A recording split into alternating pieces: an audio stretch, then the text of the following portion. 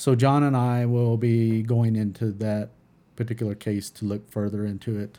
The fact that Well, you pulling John out of retirement? Is he coming back like Jack Bauer season 3? Well, he's like a consultant today. Keep pulling me back in. He, because of his experience and willing to help, in these kind of things. I would much rather have him than somebody that has no experience or whatever in it. And I know John has my back in these things, no matter what it is. Yeah. And so even if it's UFOs. Wait, so what happened? So the light's over 10 years. So what's one of the elderly women in this particular case actually witnessed a vehicle and entities. Vehicle meaning a space vehicle. Yeah.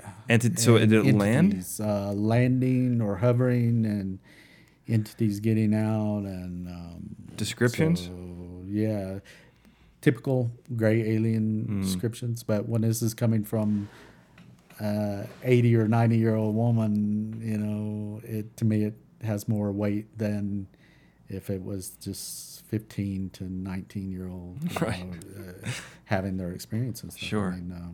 And in one of the cases that John and I have entitled the Old Man Case, there's an elderly man who witnessed having seen, describing these kind of entities. And this individual's in his mid-80s at the time of the incident. And having one of these cases where, people talk about that make the hair on the back of your neck stand up or whatever.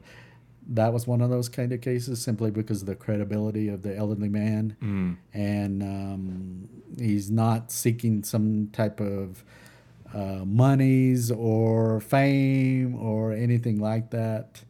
And the fact that his story didn't change over a period of years and being interviewed and his story staying the same. Yeah. And because his dog got involved in that story too, right? Like his dog ran up to the entities. One of the dogs did. Yeah. Like you had mentioned out there on the reservation, because of the sheep herding, there is a lot of dogs. There are a lot of dogs out there, Stan. There is.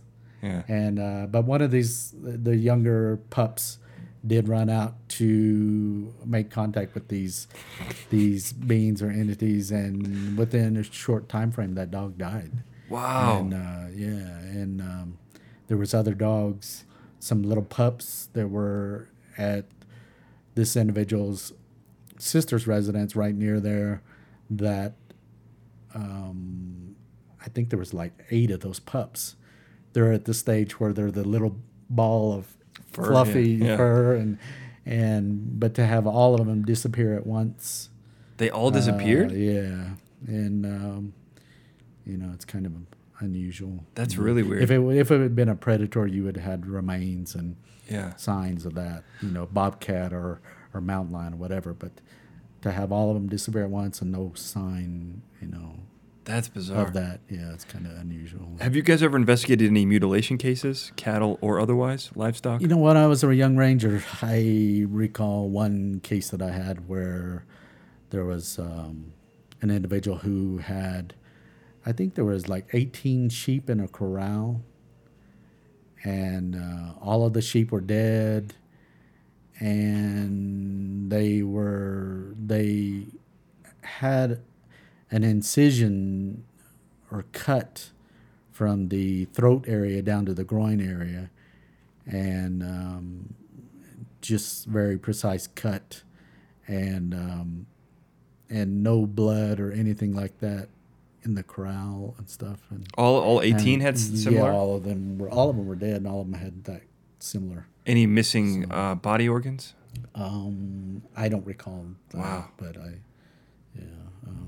so you really have seen I do know that it's it wasn't some type of predatory animal that was the cause of death or whatever in that case. So I mean, there were some cases like that were out of the ordinary and wow.